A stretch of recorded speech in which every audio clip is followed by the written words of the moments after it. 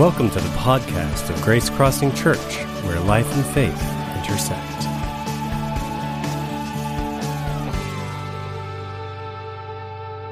Well, good morning, everybody. We welcome you to Grace Crossing Church this morning, and we welcome you to week number 2 of our series that we're in right now entitled Seasons.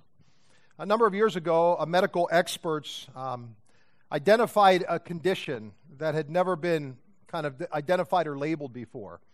They simply called the condition SAD, S-A-D. How many of you have ever heard of SAD? Seasonal Affective Disorder.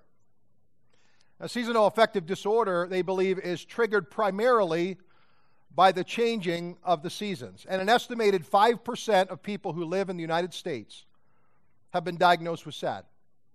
Another 10 to 20% of citizens in the United States have mild forms or mild symptoms of SAD depending on the season that they're in.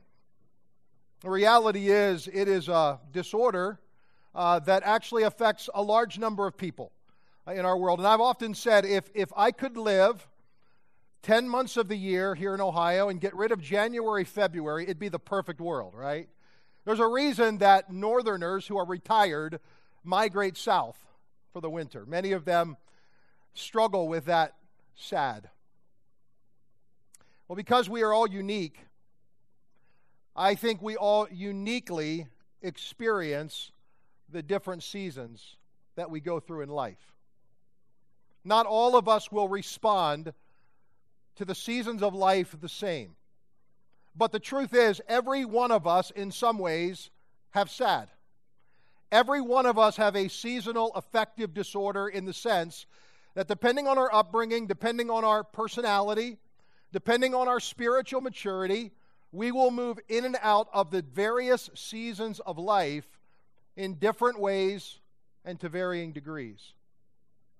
And so in this series, what we're looking at are some of the more prominent seasons that we go through in life, seasons that I have experienced in my life, that I have learned some really valuable life lessons because of those seasons. Last weekend, as we launched the series, we talked about seasons of transition. And let me just hit the high points for us for those who weren't with us last weekend. Just like the seasons physically in our world, all of us go through seasons of change, planned and unplanned. Life changes. And when life changes, we change. And in those seasons of life, those planned and unplanned, there are all sorts of transitions we go through, both emotionally, spiritually, and physically. You graduate. You move. You change a major or change a career. You start a new job. You end an old one. You begin a relationship. You sever a relationship. You get pregnant. You have a miscarriage of your pregnancy. You lose a pet that is beloved, or you lose someone in your life who means a great deal to you. When we are thrown into those kind of transitions, they bring us to another place, because here's what transitions do. They often take us from the familiar to the unfamiliar. They take us to a place often that we've never been before. And in those moments, life seems to be out of control. Everything is spinning on its head. We seem to not be able to make sense at times about why the what is taking place. And what I've learned is this: unfamiliarity breeds uncertainty, and uncertainty always breeds anxiety. Let me say that again. Unfamiliarity brings uncertainty, and uncertainty always produces anxiety. And if we're not careful, we can start living our life worrying about tomorrow instead of living for today. In his book, Stop Worrying and Start Living, Dale Carnegie tells the story of William Osler. Some of you may not be familiar with that name. Osler was a renowned physician. At the latter part of the 19th century and into the 20th century, he, along with 3 other physicians, actually stood up Johns Hopkins School of Medicine, which today is Johns Hopkins University. He was a professor of medicine at Oxford University. He was even knighted by the King of England for his research and his great work. And Osler attributed most of his success in life to one principle that he said made him the person that he was. He called it living his life in day-tight compartments. I think that's really profound. Because I think in life what we tend to do is we tend not to live our lives in day-tight compartments. We do what Osler said. He said often what we do is we live in the dead yesterdays or the unborn tomorrows. And what he suggested was this, that the weight of yesterday combined with the anticipated weight of tomorrow, when lived today, will make even the strongest person falter. And I think that's significant. I think what we need to learn to do in those seasons of uncertainty, those seasons of transition and unfamiliarity, is we need to learn to look for God in the midst of them. Because Osler's words are actually just a rephrasing of what Jesus taught us. Jesus said this in Matthew's Gospel, chapter 6, verses 33 and 34. Seek the kingdom of God above all else, and live righteously, and He will give you everything that you need. So don't worry about tomorrow, for tomorrow will bring its own worries. Today's trouble is enough for today. Now, the reality is seasons of uncertainty and seasons of transition are really hard. But the really good news is this: they do not last forever. No season in life lasts forever. That's actually what Solomon teaches in Ecclesiastes chapter 3, that life is a seasonal activity. There is a time for everything, a season for every activity under the heavens. So I think seasons of transition are really an opportunity for God to get our attention and for God to take us to a new place spiritually and emotionally. Make no mistake about it. God is strategically at work positioning us in the right place and at the right time. God is always doing something behind the scenes, even when we can't see God, in those moments and those seasons of transition. One of the devotionals that Kelly and I like to read, and typically do it together as a couple, is we read a devotional called Jesus Calling. And Jesus Calling in this past week on the June 27th entry had a really appropriate statement that I think in reading that has to do everything with this idea of seasons of transition. Here's what it said: rest with me for a while. You have journeyed up a steep, rugged path in recent days. The way ahead is shrouded in uncertainty. Look neither behind you nor before you. Instead, focus your attention on me, your constant companion. Trust that I will equip you fully for whatever awaits you on your journey. I designed time to be a protection for you. I like this. You couldn't bear to see all of your life at once. Though I am unlimited by time, it is in the present moment that I meet you. Refresh yourself in my company, breathing deep drafts of my presence. The highest level of trust is to enjoy me moment by moment. I am with you, watching over you wherever you go. That's really good news for we that find ourselves in a season of transition. And this morning I want to talk about another season that I've gone through in my life that I think actually goes hand in hand with seasons of transition. I'll simply call this seasons of discontentment. Have you ever been in one of those seasons? Of all of the seasons that I journey in and out of in my life, this is the season where I often find myself more often than the others. And I suspect, and just have a hunch, that I'm not alone. That there are others here in this auditorium that have found yourself in seasons of discontentment, and or perhaps even today you're finding yourself living through a season of discontentment. Life has not been what you expected. Life has not produced what you thought it was. Things just did not turn out the way that in your mind you anticipated that they would turn out. And so seasons of discontentment, I think, are pretty common for us as human beings. I think we go through them from time to time. And let me begin by saying this. Not all discontentment is bad. There is a lot of good that comes from discontentedness.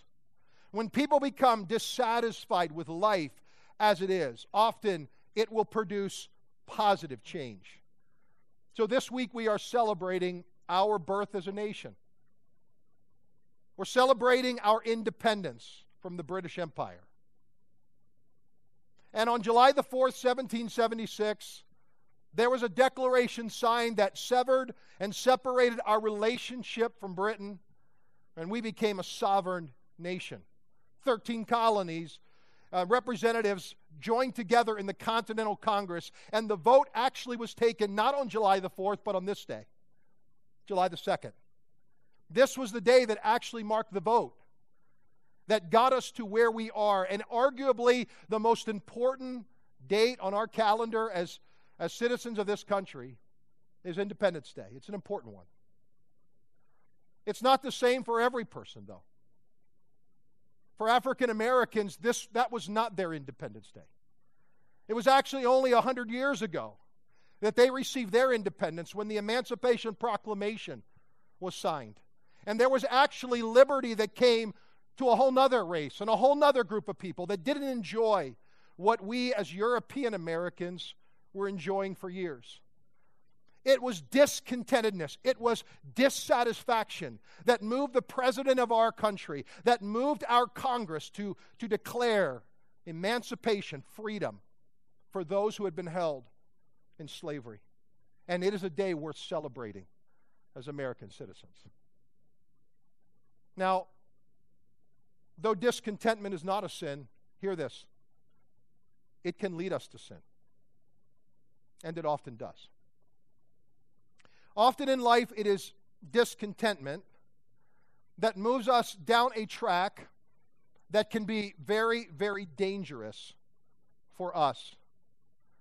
And I think this morning, because I've lived throughout my life in and out of a season of discontentedness, I think that I have learned that there are several primary causes. And these are not all the causes, but for me, they have become the most identifiable. And I want to share them with you this morning. I think the first cause of discontentedness that I've realized is spiritual neglect. If I were to honestly confess to you today, and I'm about to do it, in my life, most of my dissatisfaction can be directly linked back to my dissatisfaction of my spiritual life. I was not at a good place. I was not thinking the way that God wanted me to think. I was not taking the time that I needed to rest in Him, to find His way forward. And in my life, what I have learned is that when I am discontented with things in life, I am often discontented with my relationship with God.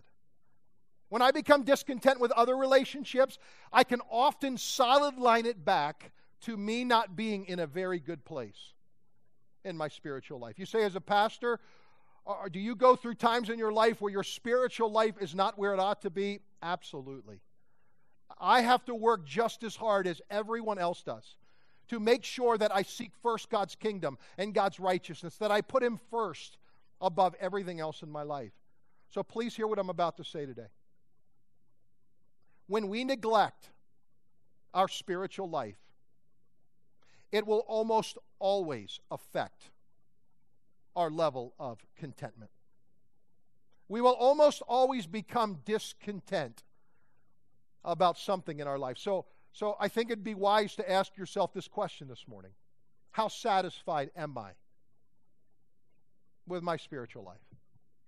Am I at a good place? Am I at the place God would want me to be? The second primary source of discontentment that I've identified is this: unrealized expectations. Unrealized expectations. Sometimes life doesn't deliver on its promises. Neither do people. And whenever we go through a time of feeling like what we thought was coming to us didn't come to us, when we thought what was promised to us does not materialize, it often leaves us frustrated and feeling as though we're walking into a season of discontentment.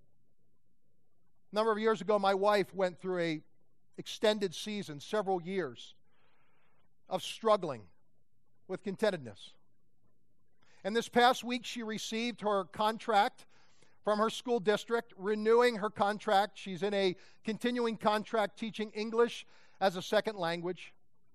But prior to her getting that particular position, she interviewed at 3 different places and thought she was a shoo-in for every one of them. And she came in second 3 times in a row. And she went through a time in her life where she was wondering and searching and asking God, do I not have enough faith? Is there something about my life that isn't where it should be? And it threw her into a tremendous season of discontentedness. And I think it was that journey of coming and finding contentment in God that actually opened a door for where she is today. And every time she gets her new contract, we are grateful for all that the Lord has done to take her through that season. I would ask yourself this morning, are there expectations that have not been realized in my life? Perhaps it's a promise that a parent made to you and didn't keep. Perhaps it's a promise a spouse made and didn't keep. Maybe it's a position or a platform or an opportunity that you thought you deserved and you didn't get. The more we focus on unmet and unrealized expectations, I think the more we'll find ourselves moving into seasons of discontentment. Which brings us to a third one. Misplaced ambitions can often lead us into seasons of discontentment. Here's the reality. We are the most prosperous nation in the world, but have you noticed we have the most discontented people? Why is that? It's because all the accumulations and all the accolades and all the accomplishments will not bring us a sense of fulfillment and satisfaction.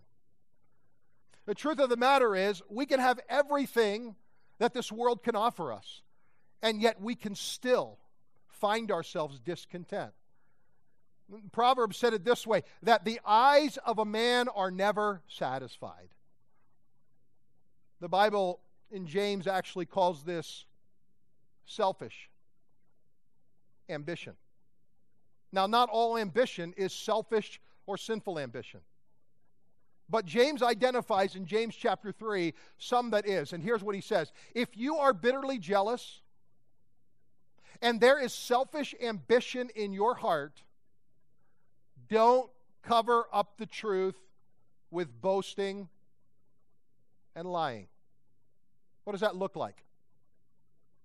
Well, boasting is simply taking credit for what doesn't belong to us. It's saying, look what I've done. Look what I've accomplished. Look how much I've been able to produce. And lying is actually saying, I'm not really ambitious. That's not really what lies in my heart. I'm not really jealous of others. Ever been there? For jealousy and selfishness are not God's kind of wisdom. Such things are earthly, unspiritual, and demonic. Ouch. For wherever there is jealousy and selfish ambition, there you will find disorder and every other kind of evil. I have found in my own life that when things are out of order inside my heart, it often can be directly linked to selfish ambition. And so what should our ambition be? Well, Paul actually tells us in 2 Corinthians, when he says this, 2 Corinthians 5:9, we make it our ambition to please him. And so I think in life we have a choice. We can either live to please ourselves or we can live to please God. Not all ambition is wrong. Not all ambition is sinful. It's not all selfish. But if our ambition, if our big ambition in life is to please God, that is an ambition that is holy and worthy of praise. God celebrates. And let me say this, I have learned that when my ambition is in the right place, then I'm trying to please God, I'll often do things that bring pleasure into my own life. There's one final, I think, symptom and cause of dissatisfaction and of discontentment. And it's this: the grass is greener on the other side mentality. What is that mindset of the grass is greener on the other side? It's a mentality that says, this is what I deserve, and this is what I am entitled to. And we can often live our lives by having a grass is greener on the other side mentality. That if I had their position, if I had that job, if I had that promotion, I would be content. We often look at other relationships, especially when we're not contented with our own, and say, boy, if my marriage could look like that marriage, if my family was ideal like that family, everything would be good in my heart. I'd be happy. And what we often do is we often ask ourselves that what-if question, right? What would my life look like if? What would my life look like if I had married somebody different? If I had gotten that job? If I had their position? If I had chosen a different career? If.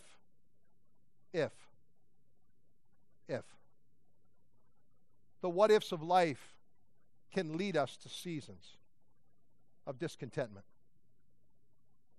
And so what can we do? How can we respond? Because this is such a common season that we walk through as human beings, I think we need to bring God's word to bear on how we respond to these particular seasons. We need to look to some wisdom that comes from Scripture.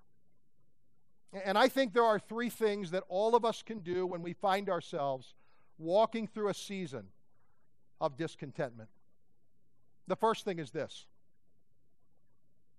I think you can change your vantage point. You can change your vantage point. I'm a big fan of Gary Larson's The Far Side. How many of you remember The Far Side? You know, Gary Larson just had a way of seeing life that actually helped us find humor in it. That there are things that we do, things that we think about, ways that we live, and he just had a way of turning things around in subtle ways to give us a completely different perspective on those things.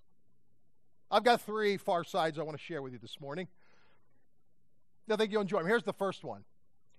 Bummer of a birthmark, Hal. That would be, wouldn't it? I like this one, this next one. Okay, Frank, that's enough. I'm sure the Jeffersons are quite amazed at your car headlight device. I grew up in Pennsylvania with a floodlight looking for deer. I appreciated that one. And then I like this one.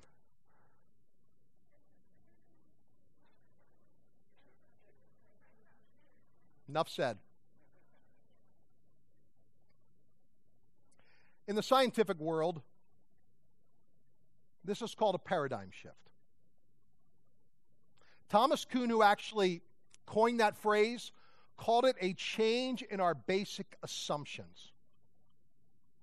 So listen to what I'm about to say. I think that when we are in a season of discontentment, we should seek to change our perspective rather than changing our circumstances. What we often do in our tendency in seasons of dissatisfaction is we think if we can change that, it will change our feelings. And what I've learned is that my feelings must change first. My attitude must change first. And then we'll see about the circumstances. In fact, it's dangerous to make a knee-jerk reaction or change your circumstances until you've been able to change your perspective. Now, for me, this is as simple as changing my scenery. Literally. I have learned that if I can unplug, like I did this past week, and I can get away for a 48-hour period of time, or however long that my schedule will afford, for a time where I can get into a different environment, it has a way of changing everything about what's going on in my heart. I have a very simple equation for this. It's actually, I think, pretty profound. It's good as gold in my life. And here it is. Change of place plus change of pace equals change of perspective. I have found that when I change my place and I change my pace, somehow it gives me a new perspective on life. And what I have learned is that if I can change my mental outlook, it changes my physical outlook and vice versa. There is something powerful about changing your point of view, your vantage point. The second thing I think that we must do when we find ourselves in seasons of discontentment, listen, we must choose contentment despite our current circumstances. We must choose contentment despite our current circumstances. How many of you in this auditorium today like a good secret? Can I see your hands? Nobody likes a secret. Okay, I'm going to give you one anyway, all right? Because I like a good secret. And this secret actually comes to us from Paul the Apostle when he writes his letter to the Christians that were scattered throughout Philippi. Here's the verse, and most of us are familiar with it. Philippians 4:13. I can do everything through Christ who gives me strength. Isn't that a great verse? Isn't that a tremendous promise? But that's not the secret.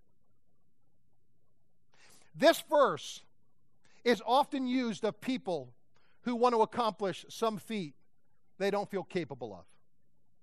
A business leader who actually wants to start a new initiative and says, I can do this through Christ.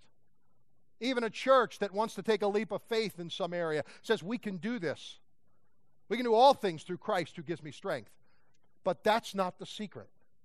Paul gives us the secret in context. Here's the secret. Let's read it, beginning at verse 11. I have learned to be content whatever the circumstance. I know what it is to be in need, and I know what it is to have plenty. I have learned the secret of being content in any and every situation, whether well-fed or hungry, whether living in plenty or in want. I can do all things through Christ who gives me strength. What is the secret sauce for contentment? The secret sauce are living through circumstances that are not ideal and leaning into God's strength to maintain the right attitude in the midst of them. That is the secret sauce that Paul gives us. Here's what Paul is saying. I've learned a secret. And the secret that I've learned is this. Despite whether I have enough food today or tomorrow, despite whether I have a place to lay my head or I don't, I can be satisfied and I can be content through the power that Christ gives me to do it. You see, circumstances may influence your attitude, but they cannot determine your contentment. Contentment is not tethered to the circumstances of our life. Happiness may be, but contentment is not. Contentment is a choice that we make. It is a decision and an act of our will where we bring God into it. Paul tells us this in Timothy. 1 Timothy chapter 6, verses 6 through 8. Godliness with contentment is great gain. For we brought nothing into the world, we can take nothing out of it, but if we have food and clothing, we will be content with that. The author of Hebrews chapter 13, I like this. Keep your lives free from the love of money and be content with what you have. Because God has said, never will I leave you, never will I forsake you. So we say with confidence, the Lord is my helper. I will not be afraid. I think contentment is all about choosing an attitude that leans into the strength and the promise that God said, I'll never leave you and I'll never forsake you. There's one final thing that I would encourage you to do if you find yourself in a season of discontentment today. And if you don't find yourself in that season, listen, you can take this to the bank. You will at some point in life walk through a season of discontentment. You'll become discontent with relationships. You'll become discontent with your job. You'll become discontented with some situation in your life. And when that happens, here's the third thing that you can do. Give your voice to gratitude. Give your voice to gratitude. I have learned there is a direct correlation to my discontentment and my ungratefulness. That when I am not thankful, that it affects and impacts my level of contentment. So there's a tremendous story as we wrap up this morning that's found in Luke's gospel. It's a story of 10 lepers who get healed by Jesus. Here it is, Luke chapter 17, verses 11 through 16. While he was on his way to Jerusalem, he was passing between Samaria and Galatia, or Galilee. And he entered a village. As he entered a village, 10 leprous men who stood at a distance met him. And they raised their voices, saying, Jesus, Master, have mercy on us. When he saw them, he said to them, go and show yourselves to the priests. And as they were going, they were cleansed. Now one of them, when he saw that he had been healed, turned back, glorifying God with a loud voice. And he fell on his face at his feet, giving thanks to him. And he was a Samaritan. The reason that gets added in the Gospel of Luke is because Samaritans weren't not even believed to be true worshipers of God. The fact that this was the guy who actually of all the lepers would have come back, who didn't necessarily honor God in their life, according to the Jews, he's the guy that comes back to give thanks. And listen to Jesus' response. Luke 17, verses 17 through 19. Then Jesus answered and said, were there not 10 cleansed? But the 9, where are they? Was no one found who returned to give glory to God except this foreigner? And he said to him, stand up and go. Your faith has made you well. Now, this guy had already been physically healed. So it begs the question, what's Jesus talking about here? What was the healing this guy was going to experience that the others didn't experience? I think there was going to be healing that took place in his heart, in his emotions. He was going to have a transformation unlike the others. They were physically transformed. This guy is spiritually transformed. He's changed. His life will never again be the same. And why did it come? It came because of gratitude. It came because of thankfulness. Every one of those lepers are in a season of discontentment, I promise you. But this guy moves through it. And how does he move through it? He does it through maintaining and giving gratitude a voice. Colossians tells us this. Colossians chapter 3, verse 15. Let the peace that Christ gives control your thinking, because you are all called together in one body to have peace. Always, always, always be thankful. Thanks for listening. To learn more about Grace Crossing Church, including service times and directions, check us out on the web at www.gracecrossingchurch.net. We hope to see you at one of our upcoming weekend worship gatherings. Have a great day.